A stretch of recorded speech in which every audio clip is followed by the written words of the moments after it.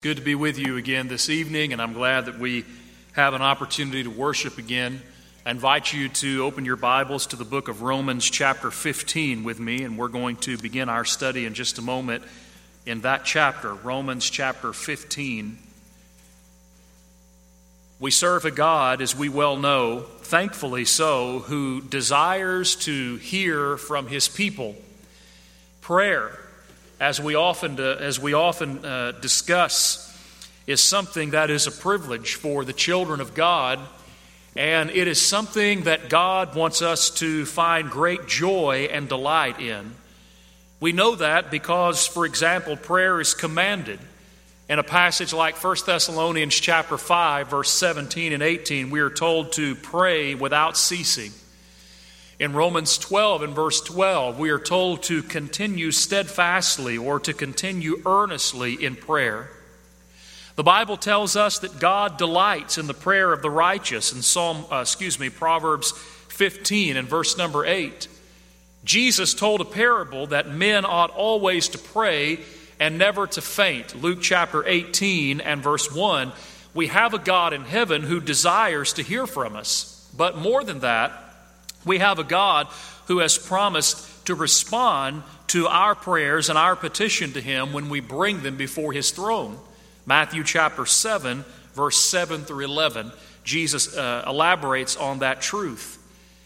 And yet the irony, of course, is found in the fact that though we know God desires to hear our prayer, and though He has promised to answer our prayers, for many of us, myself included, prayer is probably one of the things that we struggle with the most as far as being able to understand all of the ins and outs of it, being able to wrap our minds around it.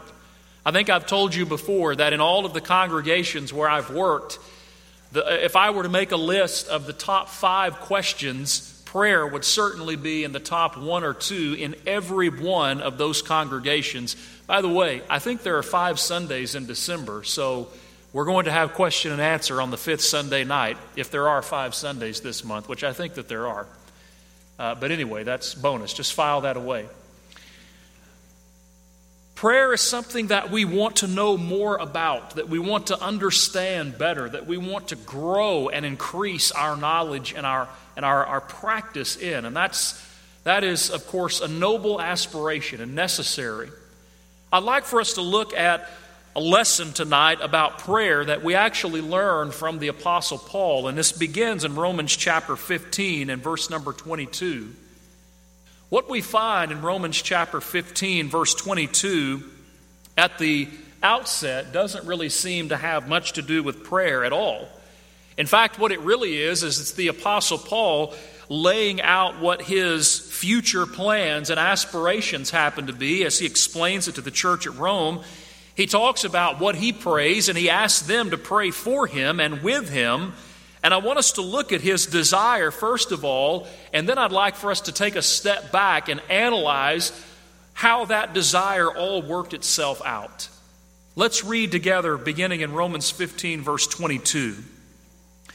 Paul says, "For this reason I also have been much hindered from coming to you, but now no longer having a place in these parts, and having a great desire these many years to come to you, whenever I journey to Spain, I will come to you. For I hope to see you on my journey, and to be helped on my way there by you, if first I may enjoy your company for a while. But now I am going to Jerusalem to minister to the saints. For it pleased those from Macedonia and Achaia to make a certain contribution for the poor among the saints who are in Jerusalem. It pleased them indeed, and they are their debtors, for if the Gentiles have been partakers of their spiritual things, their duty is also to minister to them in material things. Therefore, when I have performed this and have sealed to them this fruit, I will go by way of you to Spain. But I know that when I come to you, I will come in the fullness of the blessing of the gospel of Christ.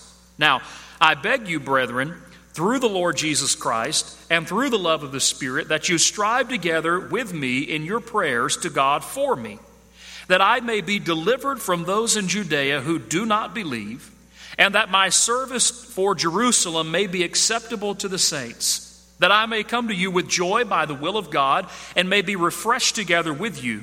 Now the God of peace be with you all. Amen.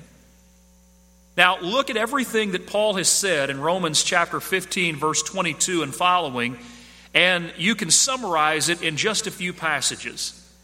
First of all, Paul is expressing his desire and his future plans, and the first point of this is that he has a desire to go to Spain. Look at verse number 24. He says, "Whenever I journey to Spain, I will come to you because I hope to see you on my journey." His ultimate desire was to go to Spain because that was a region which he had never visited and that he had never been able, where he had never been able to preach. Some have suggested that there may be in these passages an indication that what Paul wanted to do is make the congregation at Rome, or make Rome like his home base for him to be able to go into Spain and continue preaching the gospel. So he tells them in verse 24, "I want to go to Spain, but first I want to come and I want to see you. And the reason that I want to see you," he says at the end of verse 24, "is so I can enjoy your company for a while." He wants to go to Rome and enjoy their company or their fellowship. Look at verse 31. Before he's able to come to Rome, however, he's on his way to Jerusalem. And the reason that he's on his way to Jerusalem, if you remember from our study of the book of Acts or from 1 Corinthians chapter 16, is that there has been a contribution that has been made to the needy saints in Jerusalem. And so the Apostle Paul has that, and he is on his way there to deliver it. So his plan is to go to Jerusalem, to deliver the contribution, then to travel to Rome, stay for a short time, and make his way to Spain. Look what he says in verse 31. Here's what I'm asking you to do in verse 30. I'm asking you to strive together with me in prayer to God for me, and here's why. That I may be delivered from those in Judea who do not believe. That's number one. I'm praying, and I want you to pray that God will deliver me from the enemies of Christ in Judea. And then number two, he says, also that my service for Jerusalem may be found acceptable to the saints.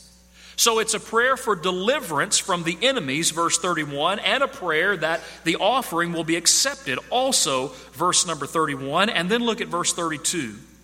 It is also a prayer for fellowship, that I may come to you with joy by the will of God and may be refreshed together with you. So Paul is on his way to Jerusalem. He then wants to leave Jerusalem and go to Rome, stay for a while, enjoy their fellowship, and then be able to go to Spain and preach the gospel. And Paul's prayer and his request is that the Roman Christians pray the same. That is, that he will be delivered from those who are enemies in Judea, that the contribution will be accepted, and that he'll be able to make his way on to Rome with joy and enjoy fellowship and go and work in Spain. Now, take a step back from that just a moment and put your bookmark there and then turn your Bible to the book of Acts chapter 20. Acts chapter 20, verses 1 to 5 is the setting of the book of Romans. And in fact, Paul wrote Romans during the time period that is described in the first 5 verses of Acts chapter 20. It would have been somewhere in the neighborhood of 56 to 58 A.D. So it is at this point in Acts 20, verse 1 to 5, that he says, I'm going to Jerusalem, I want to go to Rome, then Spain, pray for me that I'll be delivered and that the contribution will be accepted. That's his prayer. That's when he writes it. Does anybody know what happens between Acts chapter 20 and the end of the book? In Acts chapter 21, the Apostle Paul arrives in Jerusalem, as you may recall, but things don't go exactly as intended when he arrives there.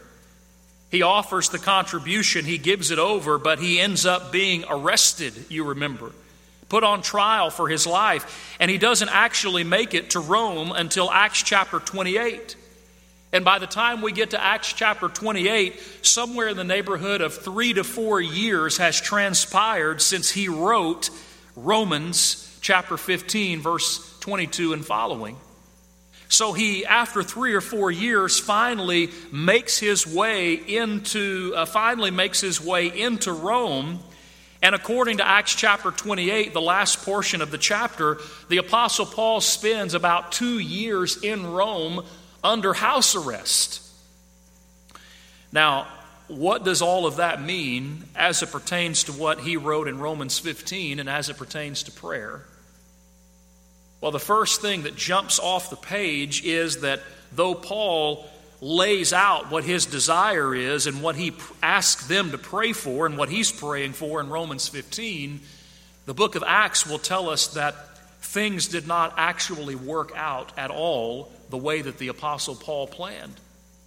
He wanted to go to Jerusalem, and he prayed that he would be delivered from Jerusalem so that he could quickly make his way to Rome and then on to Spain. That's not how it happened. It took 3 to 4 years from being arrested in Jerusalem to finally arrive in Rome. He arrived in Rome in chains. He stayed there under house arrest. And as far as what God's Word tells us, he never was able actually to make it to Spain.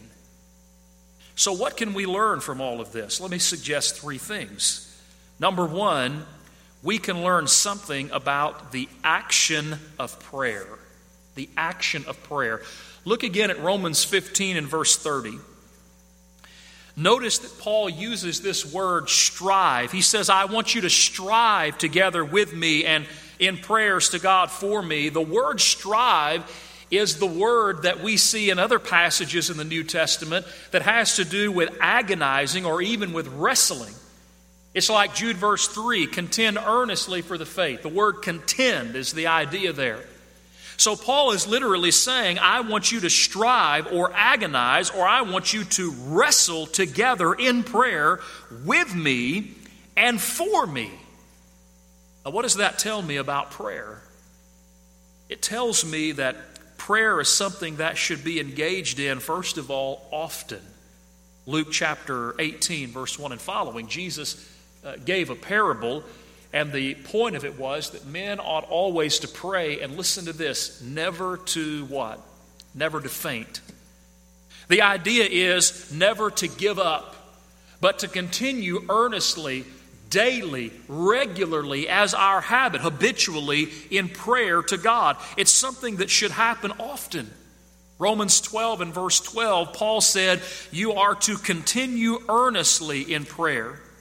Colossians chapter 4 and verse number 2, the Apostle Paul said, continue also earnestly in prayer, being vigilant in it with thanksgiving. Ephesians 6 and verse 18, the same thing. So, the action of prayer, Romans 15 and verse 30 and these other passages, as Paul describes it as a striving or an agonizing or a wrestling, it tells me that prayer is not something that is to be taken lightly. It's not an every once in a while kind of thing that we half-heartedly engage in, but rather it is if I can use this terminology, it is a spiritual discipline which requires discipline, which requires training, which requires thought and energy and effort, and it's something that is to be ongoing and all the time. I may feel like my prayer life is stagnant. I'm having a hard time growing in prayer. Maybe the reason why I'm struggling with it so much is because I'm not striving or agonizing or wrestling with it. I'm not really digging in and trying to understand what it's all about, and I'm not in the habit of always practicing prayer, if I can again use that terminology. So all of this teaches us something about the action of prayer, that it's something to be done all the time, and there's effort that's to be given. But it also teaches us something about the answer of prayer. And that's how God answers prayer. Again, think about everything that the Apostle Paul has laid out. You could even connect with this, what he tells them in Romans chapter 1 in the first 14 verses. He tells them about how he has a desire to arrive there so that he can have some fruit among them, so that he can impart unto them some spiritual gift.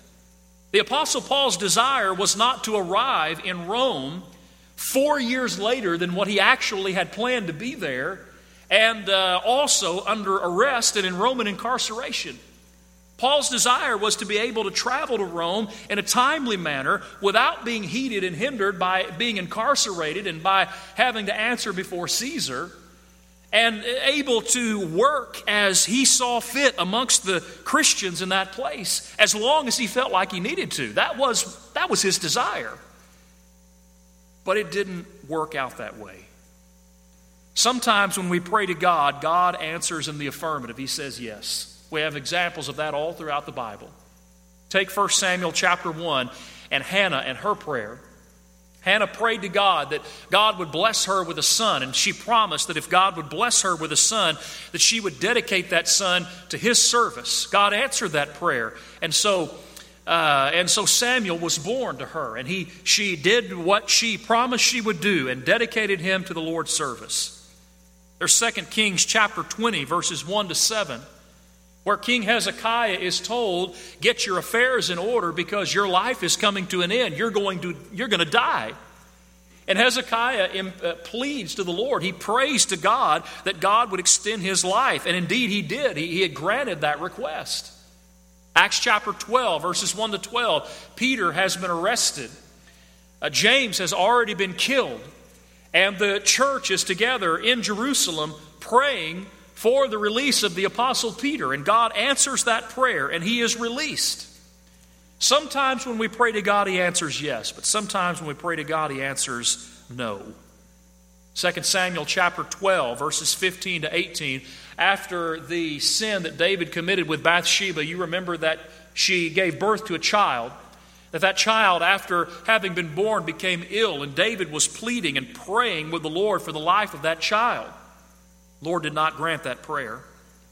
2 Corinthians chapter 12, verses 7 to 10, Paul talks about his thorn in the flesh, and he said, I have prayed to God, and I have begged with the Lord 3 times on 3 different occasions to relieve me from this burden, from this thorn, and 3 times God said no. Sometimes God says, I'm going to do something different. 2 Samuel chapter 7, what was David's desire? His desire was to build the Lord a temple. God spoke to Nathan the prophet and said, tell David, there will be a house built for me, but he's not doing it.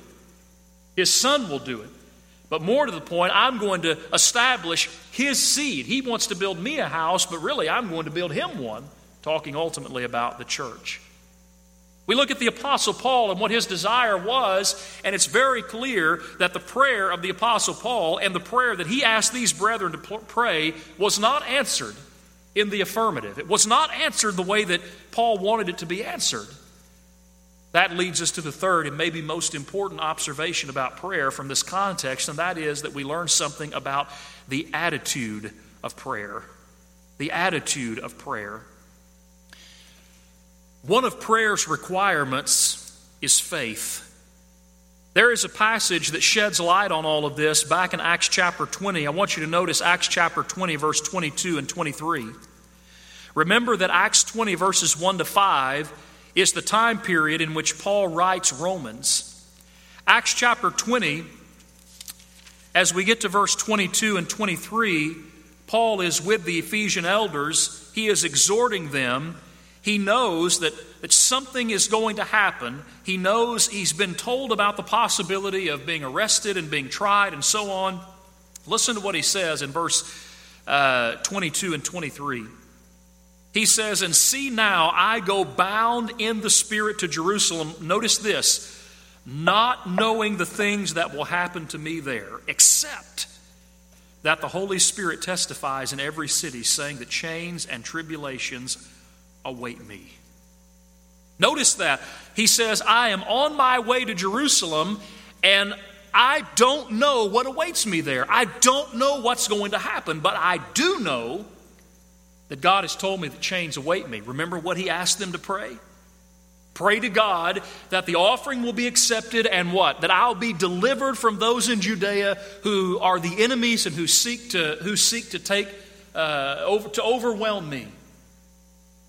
Think about the amount of faith that the Apostle Paul had that is expressed in the statement in Acts 20, verse 22 and 23.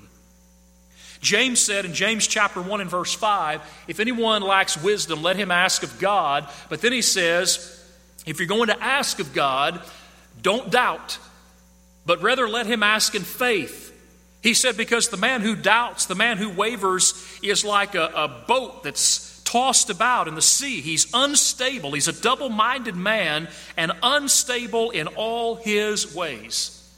Now, when the Apostle Paul writes Romans chapter 15 by inspiration of the Spirit, perhaps he knew at that point what he tells us that he knew in Acts 20, verse 22 and 23. Maybe he didn't. We don't know. But one thing we do know is that Paul was full of faith. And Paul was going to pray, and Paul asked the brethren to pray continually that even though he knew chains were coming perhaps, yet still he would be delivered. He had faith that God would answer and that God had his best interest in mind. In fact, in Matthew chapter 7, verse 7 to 11, Jesus emphasizes that very point. He talks about asking and seeking and knocking. And he says, if you, being a human being, I'm paraphrasing, if you, being a human being, being a man, if you know how to give good and appropriate things to your children and they ask of you, how much more our Heavenly Father? The point is that God knows what we need, that God knows what is best, and that God is never going to answer a prayer in a way that is going to be against what is in our best interest. And we have to know that, and we have to believe it. The Apostle Paul did. There's something else, though. I want you to look with me in the book of Philippians, and I want to just survey some passages in the book of Philippians for a moment. Another thing that we learn about the attitude of prayer is selflessness or sacrifice. Look at Philippians chapter 1, verse 3 to 5. Paul says, I thank my God upon every remembrance of you always in every prayer of mine, making requests for you all with joy for your fellowship in the gospel from the first day until now. Look at verse 12. But I want you to know, brethren, that the things which have happened to me have actually turned out for the furtherance of the gospel, so that it has become evident to the whole palace guard and to all the rest that my chains are in Christ, and most of the brethren in the Lord, having become confident by my chains, are much more bold to speak the word without fear.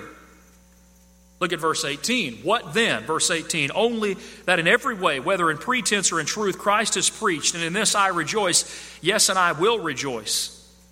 Verse 21. For me to live is Christ, and to die is gain. Chapter 4 and verse 4, rejoice in the Lord always. And again I say rejoice. Chapter 4 and verse 11, not that I speak in regard to need, for I have learned in whatever state I am in to be content. I know how to be abased and I know how to abound everywhere. And in all things I've learned both to be full and to be hungry, both to abound and to suffer. I can do all things through Christ who strengthens me. Now you may be wondering, what in the world do these passages from Philippians have to do with Paul's prayer in Romans chapter 15? And here's the answer. Paul writes Romans in the time period of Acts chapter 20 verses 1 to 5. Paul writes Philippians in the time period of Acts chapter 28 when Paul had finally arrived in Rome and when he was spending his 2 years in house arrest that are described at the end of that chapter. Think about that just for a moment. His desire, according to Romans chapter 15, is to go to Jerusalem, be delivered from those who seek me, make my way to Rome, enjoy your fellowship, work for a while, and then go to Spain. Didn't work out that way. And yet, at the end of it all, when he finally arrived in Rome in a way completely different than what he wanted to, what is his attitude as it's revealed in the book of Philippians? It's an attitude of thanksgiving. I thank my God upon every remembrance of you. It is an attitude that puts the gospel and the cause of Christ Jesus first. I want you to know, he says, that the things that have happened to me have happened rather unto the furtherance of the gospel, so that my bonds are made known in the palace and everywhere. And he says, listen, even many of the brethren here, they have been motivated, they have been inspired by my example to preach the word of God without fear. For me to live is Christ and to die is gain. What do we see in the Apostle Paul? We see someone who is not bitter. No, not at all. He's not upset because things didn't work out his way and because God didn't answer the prayer exactly the way that he prayed it, exactly the way that he desired it. But rather, he is someone who recognizes in a selfless way, not my will, but thine be done. Matthew 26 and verse 39. It's not wrong to pray for ourselves. In fact, we need to. 1 Peter 5 and verse 7, cast all your cares upon him because he cares for you. We have a high priest who is holy and harmless and compassionate, and we ought to come to him in boldness. Hebrews chapter 4, our Lord knows our needs, and he wants us to pray to him, and he wants us to come to him out of our needs and our desires and our frustrations and our joy and our pain and all of those things. But our prayer life is out of balance if we only pray for ourselves.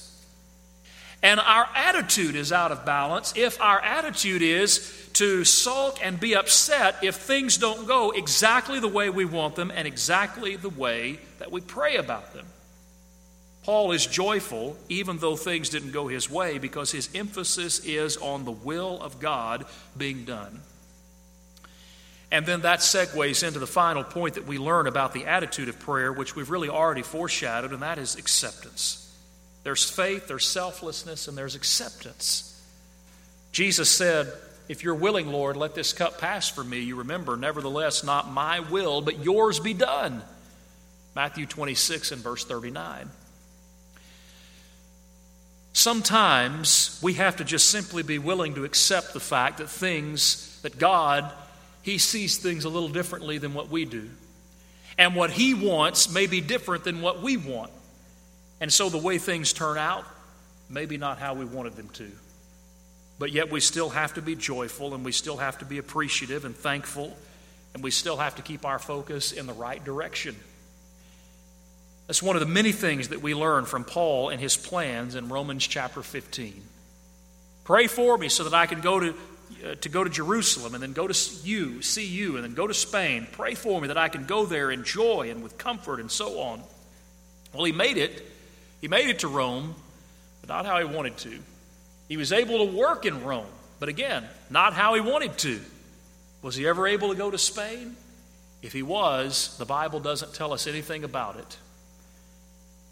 But Paul wasn't going to allow that to hinder his attitude or his mindset or his faith or anything, because he knew what was most important and he knew he was in control. And so that governed his prayer, and that governed his thought, and that governed his life. Hope that this has been helpful and somewhat encouraging to each of us this evening. Give us some things to think about as we ponder our own prayer life. It's an interesting study, at least, I think. We're going to offer the Lord's invitation now, and it may be that there's someone here who has a desire to respond, perhaps to become a child of God. Or maybe you are a Christian and you have a desire to respond. Perhaps there are some challenges that you're facing in your life, and you'd like for us to pray for you, to help you in some way. We can encourage you in whatever way. Come forward and let it be known while we stand and sing together.